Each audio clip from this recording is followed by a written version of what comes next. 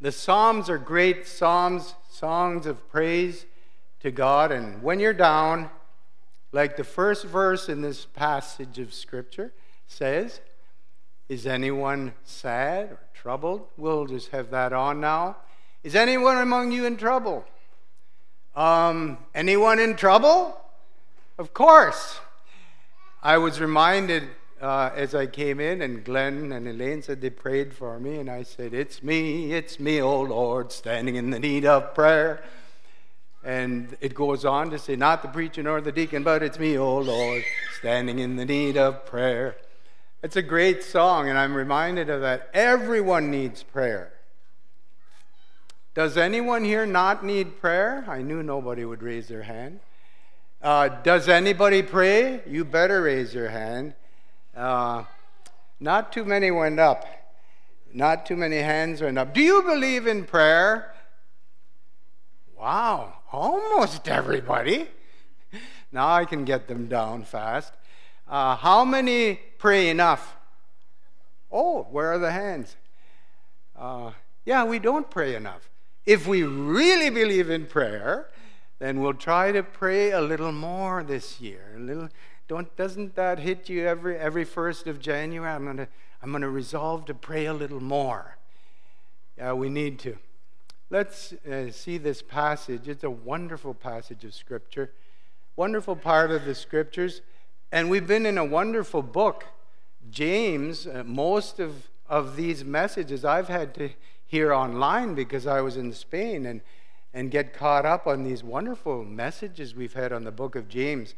And you know, I was listening to some other messages this week, and the man was in James for a whole year.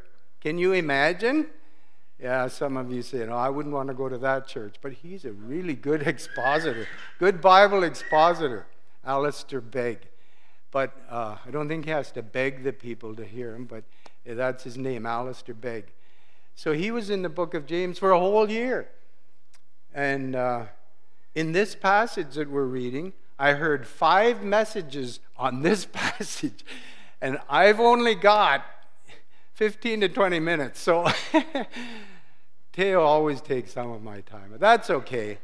He talked about Elijah, and that's part of the passage. So here we go. And I was going to say that Gary so kindly asked me when I was in Spain, and by the way, whoever thinks, somebody said that they liked hot weather. Oh, Shannon, yeah. Shannon should be called to Spain, I can assure you. Because we had 40-degree weather practically the whole time we were there. It was, wonderful. We'll never do that again. We told our granddaughter, if you plan to get married, and she probably will, don't get married in the summer and expect us to come, because we're not coming. It's really hot. Anyway, let's get at it. Is anyone among you in trouble? Let them pray. Is anyone happy? Let them sing songs of praise. Is anyone among you sick? Let them call the elders of the church to pray over them and anoint them with oil in the name of the Lord. And the prayer offered in faith will make the sick person well. The Lord will raise them up. If they have sinned, they will be forgiven. Therefore, confess your sins to each other and pray for each other so that you may be healed. The prayer of a righteous person is powerful and effective. Elijah was a human being, even as we are. He prayed earnestly that it would not rain, and it did not rain on the land for 3.5 years. Again he prayed, and the heavens gave rain, and the earth produced its crops. My brothers and sisters, if any of you should wander from the truth, and someone should bring that person back, remember this: whoever turns a sinner from the error of their way will save them from death and cover over a multitude of sins. What a tremendous passage, and we'll just keep that up there. And the first part is easy. Anybody in trouble? Pray. Anybody happy? Sing. Anybody sick? Call the elders of the church. Easy peasy. Not so easy. When it starts out saying, is anyone in trouble? This is, you're really having a bad day. Not a bad day, a bad week, a bad life. and you're down. And the last thing you want is somebody to come and sing around you when you're like that. It says in the Proverbs, don't do that. If somebody's down, you don't go to them and say, hey, God is good all the time. Come on, get with it. It doesn't work. Anyone who's been depressed knows what I'm talking about. No, you need somebody who just be there with you for a while. And just say they're praying for you. And just remind you of that. And you need to pray. When is it good to pray? Always good to pray. When you're happy, you pray by singing. You sing and praise God for the fact that you are happy. It's not wrong to be happy. I'm happy when the Blue Jays win, and I'm sad when they lose. No big deal, you know. You can be happy and you can be sad. That's life. But this kind of thing is you're in trouble. You can't get out.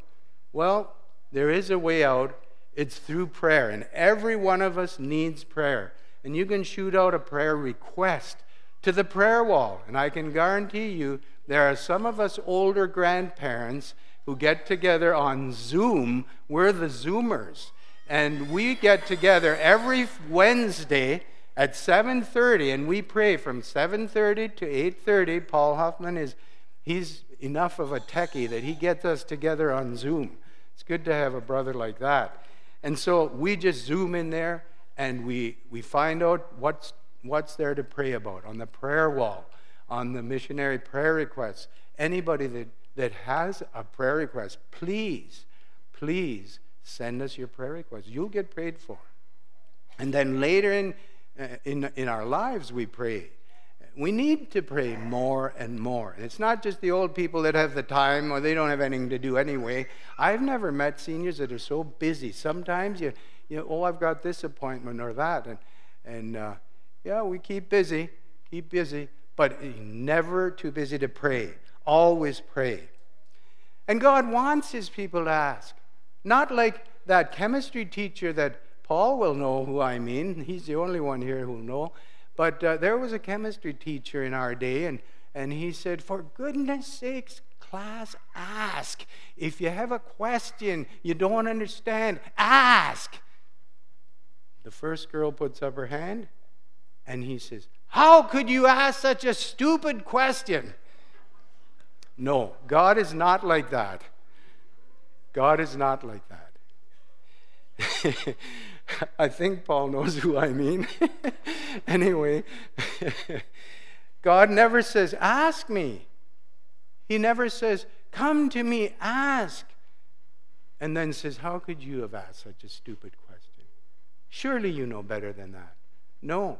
If you need wisdom, James 1, ask of God. He'll give it to you. If you need wisdom in a trial, you don't know why this is happening, what to do, ask God.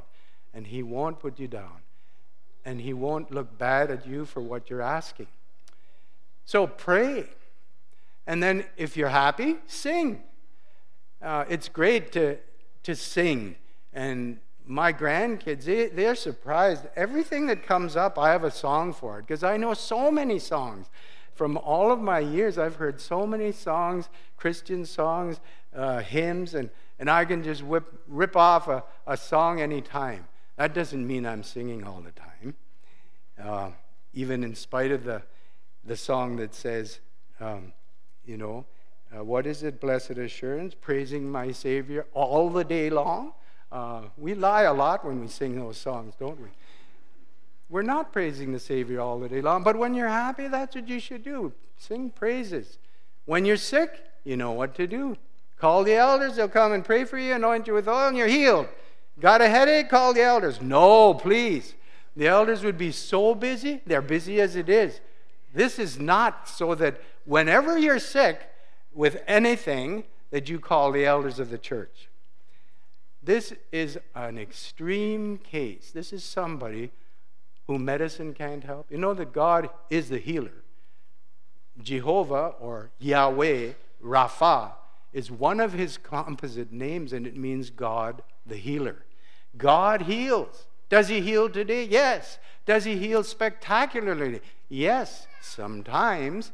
Does he heal without medicine, without doctors? Sometimes he does.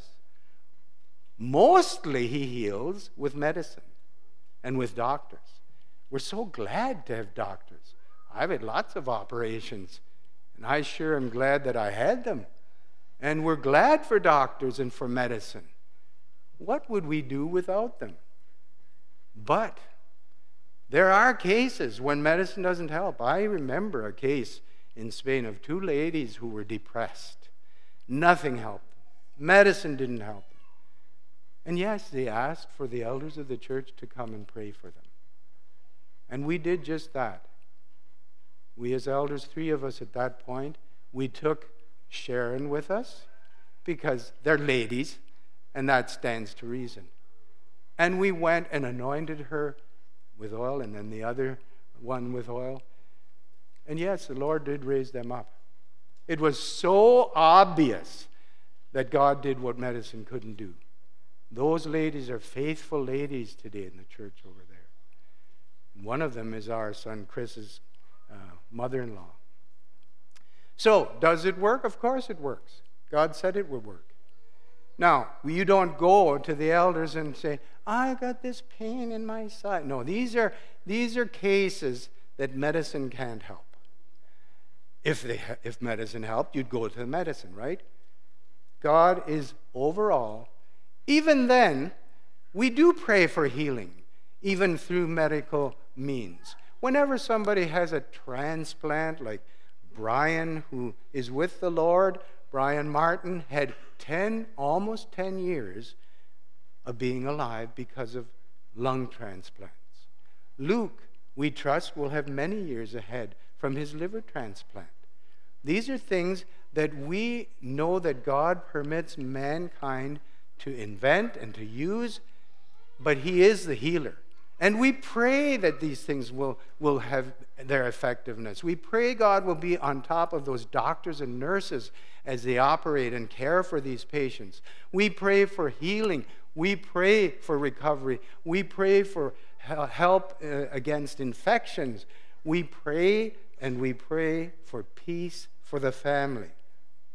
We pray within all of these limitations that we have. But there are times when God does heal. How do I know that? My wife was healed twice. These are long stories that I'll have to reduce. In 1997, that's 25 years ago, for those of you who weren't even born yet, we were singing at Woodside Bible Chapel up on the stage, and Sharon had a brain hemorrhage right there on the stage. She walked off the stage and then started to not even see, and we rushed her off to Grand River, and there we were, desperate. We thought she was going, and she didn't speak anymore. She didn't see, and we were around her. A few of our children, and I was there. I think Esther was there at that time. She was back on furlough, and she had been taken for a CAT scan. And they came back with the verdict. There's been bleeding in her head. She heard that. She wasn't talking at all. And I had already given her into the Lord's hands thinking, that's it. She heard that and she said, get this, she's the one that spoke and said, we need to pray that God will stop the bleeding. Well, if that wasn't a prophetic word, I don't know what is. She had more faith than I did at that point. But I said, yes, we'll pray. And immediately we prayed that God would stop the bleeding. Did he stop the bleeding? Yes, he did.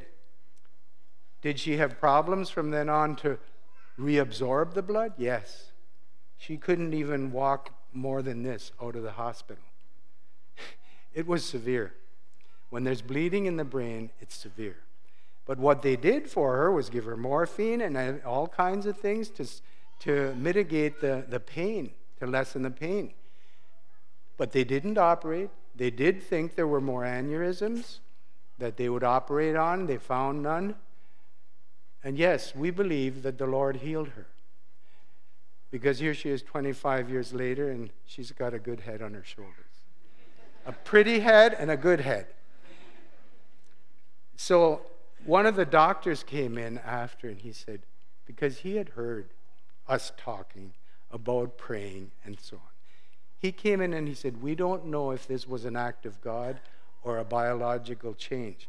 Well, duh, it certainly was a biological change, right? It was that, but it was an act of God. At least he admitted that. We don't know if this was a biological change or an act of God. So I could say more on that.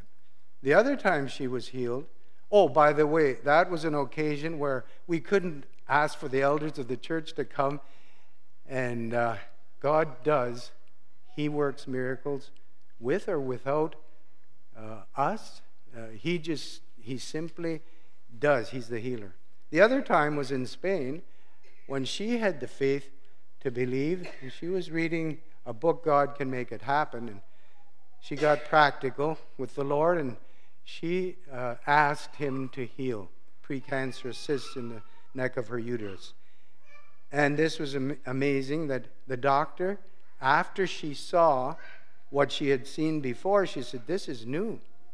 And she took another biopsy and got it analyzed, and she phoned up, and I was on the phone, and she said, Mr. Frey, your wife is a brand new woman inside. Your wife is healed. That was a doctor. Always helps to have a confirmation from the doctor when there's a healing. And she said, I'll write this up if you want. I said, it's not necessary. But she would, every time she saw my wife, here's the miracle lady, because she knew of the other occasion too. Who had the faith? My wife had the faith. I had the faith. We both were together on it. At that point, we were up in the mountains. You couldn't ask for the elders of the church to come either. I'm saying when you ask for the elders of the church to come, it's an extreme situation. It's something that medicine can't help. It's something that you really believe the Lord wants to heal. And the elders aren't magicians. The oil isn't magic oil. It's not because of their faith it's because we obey what the word of the Lord says. So I throw that out. And we've got to run on because we got a little bit more to cover. We won't talk anymore about Elijah, but I'm thinking Elijah, what a man of God. What would Elijah do today? He'd probably march into Parliament Hill and he'd probably say, I have a problem with your laws. That law on abortion, and that law on same-sex marriage, and that law on euthanasia.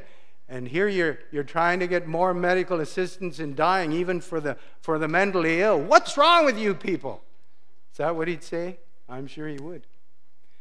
There are a lot of things going on that Elijah wouldn't approve of, and nor do we.